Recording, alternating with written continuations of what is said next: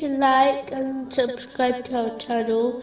Leave your questions and feedback in the comments section. Enjoy the video. The next verse, where Allah, the Exalted, addresses the believers directly, is found in chapter 57, verse 28.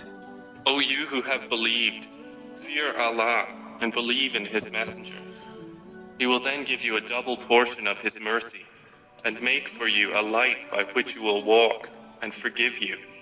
The first aspect of this verse indicates the importance of adopting piety, which is only possible by accepting and following the traditions of the Holy Prophet Muhammad, peace and blessings be upon him, and includes fulfilling the commands of Allah, the Exalted, refraining from His prohibitions, and being patient with destiny. The light which Allah, the Exalted, grants those who act in this way, will guide them through all difficulties they face, in both worlds, and includes both worldly and religious difficulties. In addition, this light will allow one to discriminate between unlawful and lawful things, and even aid them in choosing the superior option, in cases where the options are all lawful.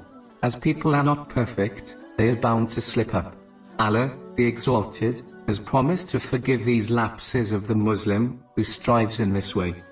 The next verse, where Allah, the Exalted, addresses the believers directly, is found in chapter 58, verse 9.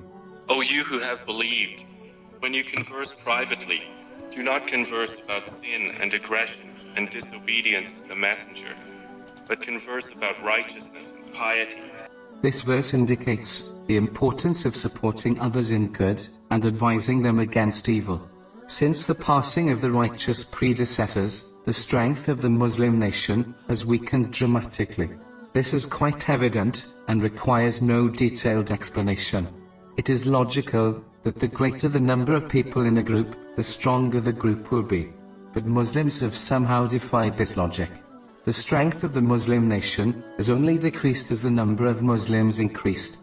Allah, the Exalted, clearly commands Muslims to help each other in any matter which is good, and not support each other in matters which are bad. This is what the righteous predecessors acted on, but many Muslims have failed to follow in their footsteps. The next podcast will continue discussing this verse.